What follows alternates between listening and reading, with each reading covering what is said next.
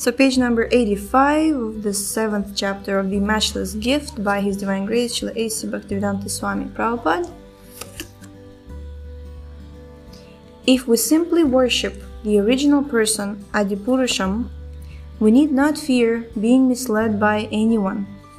Sridhar Swami, the original commentator on Srimad Bhagavatam, explains that one can reach the perfection of life simply by devotional service, Kevalaya Bhaktya. One need not be dependent on any other process. Shukadeva Goswami says that one can put an end to material life by one stroke, Kevalaya. There is no need to undergo severe penance and austerity, practice celibacy, control the mind and senses, give in charity, perform great sacrifices, and become very truthful and clean. Simply by one stroke, by accepting Krishna consciousness, one immediately rises to the highest position. By just taking to Krishna consciousness, one develops all transcendental qualifications. The goldsmith uses a small hammer and taps the gold many times, but the blacksmith uses a large hammer, and with one stroke his job is finished. This is the blacksmith's method. We take the big hammer of Bhakti Yoga and finish all material life. There is no need to undergo the many lesser disciplines, nor to follow any other process. In actuality, there is no possibility of even following the other Vedic processes to perfection. For instance, the Hatha Yoga process would say, you have to become a strict brahmachari and sit in the forest with your body at the right angle to the ground, pressing your nose with your finger to 6 months. Who could follow such an instruction? Since such a method is not practical in this present age, the goldsmith method has to be discarded. The solution is to take the blacksmith's hammer of Krishna consciousness and finish off all sinful reactions immediately.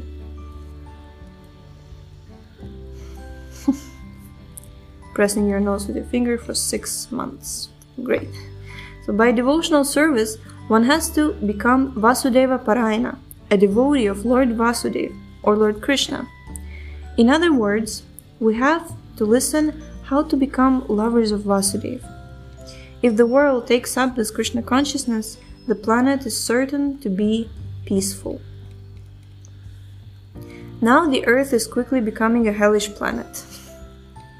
And if this Krishna consciousness is not taken up, this hellish condition will progress despite all advances in education and economic development.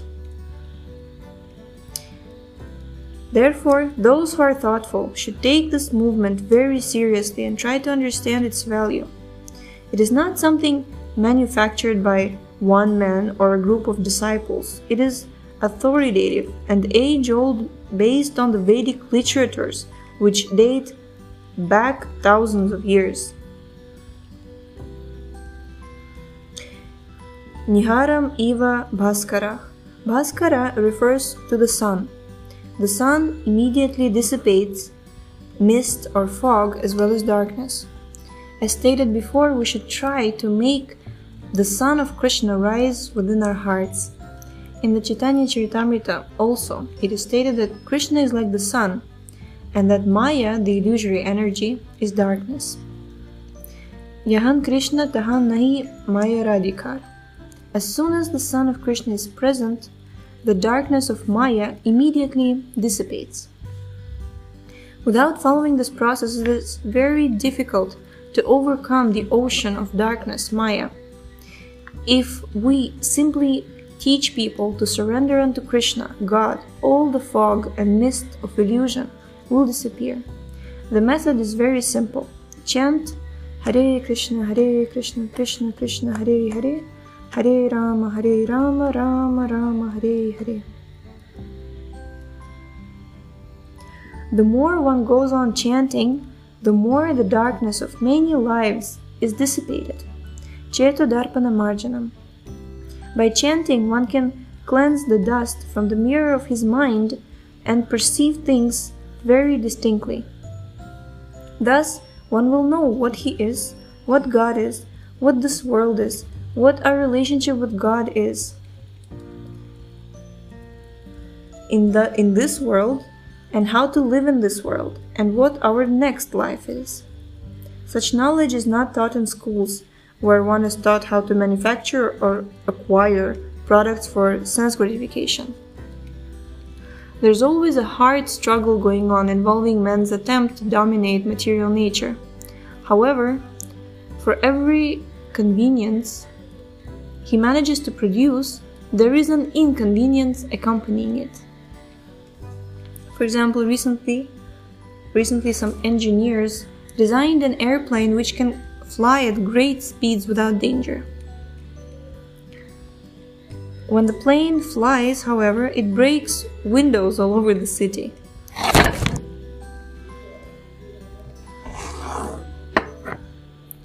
Jack. Our time is thus being wasted in constructing so many devices which give us temporary and artificial convenience at the price of a proportionate amount of inconvenience. This is all part of the law of karma, the law of action and reaction. For whatever we do, there must be a reaction by which we become entangled. This is stated in Bhagavad Gita. Yagyarthat karma nonyatra lokoyam karma bandhana tadartham karma kaunteya mukta sangha samachara. Work done as a sacrifice for Vishnu has to be performed, otherwise work binds one to this material world. Therefore, O son of Kunti, perform your prescribed duties for his satisfaction, and in that way you will always remain unattached and free from bondage. Bhagavad Gita 3.9. When one acts for sense gratification, work entangles him, whether the work be good or bad. But if one works for Krishna, yagyarthat karmano, he will be free, regardless of the possible desirability of his work. Not only does Shukadeva Goswami recommend unalloyed devotional service, but he further says that by devotional service, one's sinful activities will be negated. Every one of us is more or less sinful. For if we were not sinful, we would not have been put into material bodies.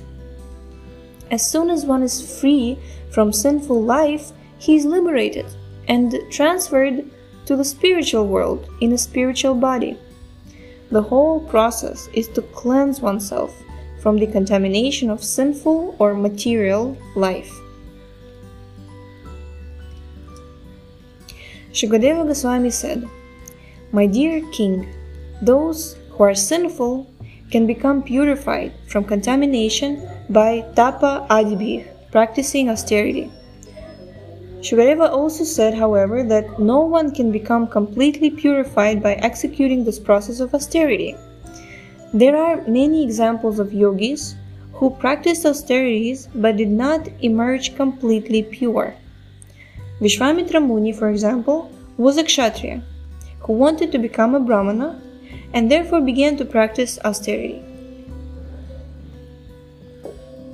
Later on, however, he became a victim of Menaka, a society girl of the heavenly planets. Because Vishwamitra was not pure, he became entangled with her and begot a child. Therefore, it is said that even if one performs austerities and penances, worldly circumstances are so implicating that somehow or other they will involve one again and again in the material modes of nature. There are many examples of sannyasis who give up the world, renouncing it as false, saying, "Let me turn to Brahman." But they again become entangled in the work of the world when they set up hospitals and perform philanthropic work and welfare activities. If the world is false, why are they attached to welfare activities. The philosophy of Krishna consciousness maintains that this world is not false, but that it is temporary. God created this world, and He is true. So how can His creation be false? Because this is the creation of God. God is the absolute truth. Thus, this creation is also true. We simply see it otherwise due to illusion. The world is a fact, but it is a temporary fact. A person may claim something within this world to be his property, but that is a false claim. It is a fact that it is someone's property, but it is God's property. Ishavasyam idam sarvam. This does not mean, however, that the property is false. What is false is the claim to the property, which is based upon a puffed up, false consciousness that the individual is the proprietor, the master, or God. Everyone desires to be master or proprietor of something, then minister, then president, and then God. When everything else fails, the living entity wants to become God. The tendency is there to want to become the greatest of all, but the fact remains that God is the greatest and the living entity is small compared to Him. The smallest is not false and the greatest is not false, but when the small thinks that he is great, that is false. We understand that Vedic literature explains Brahman, or the spirit, as Anor Aniyamsham, smaller than an atom, and Mahato Mahiyamsham, greater than the greatest. As far as we can conceive, the space which contains the universe is the greatest, but Krishna has shown millions of universes in his mouth. The greatness of God cannot be comprehended by the living entities, who are part and parcel of God. As living entities, we are very minute, infinitesimal, and God is infinite. Indeed, the magnitude of the individual spirit soul is so microscopic that it cannot be seen. One cannot even imagine it with his material senses. Therefore, it is said that the spirit soul is smaller than an atom, Anor Aniyamsham. Since the living entities and Krishna, the Supreme Lord, are both spirit, they are qualitatively one. Quantitatively, however, the Lord is great and the living entities are small. This fact can be accepted immediately on the basis of Vedic information. In Brahma Samhita it is stated, Yasya kanyeshvasita kalamathavalambya jivanti loma vilaja jagadandanatha. Many millions of universes come out of God's body when He exhales, and then they again disappear when He inhales. Simply by His breathing, millions of universes are created and dissolved. If this is the case, then how can the living entities claim proprietorship over anything? One's position is safe only so far as he does not falsely declare himself to be God or proprietor. It has become fashionable to claim to be God, and fools accept such claims, but from the Vedic literatures we understand that God is not so cheap. Jai. Today we'll have to stop here, and tomorrow we will conclude the book.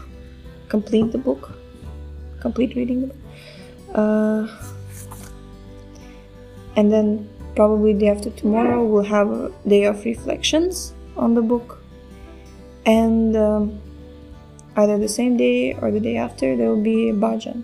So we wanted to sing some bhajans, and maybe we'll be doing that after we complete a book. By Krishna's blessings. and by the blessings of Vaishnavas. So this is a lot to kind of take in, and sometimes we feel that, for example, myself as a practicing devotee, we feel that we understand everything already, but in our actions we can see that not yet. So yeah, so tomorrow we will finally come to know what exactly contains, or what exactly means by this matchless gift, and it's going to be a very grand finale of the book. So see you tomorrow. Hare Krishna. Thank you so much for tuning in.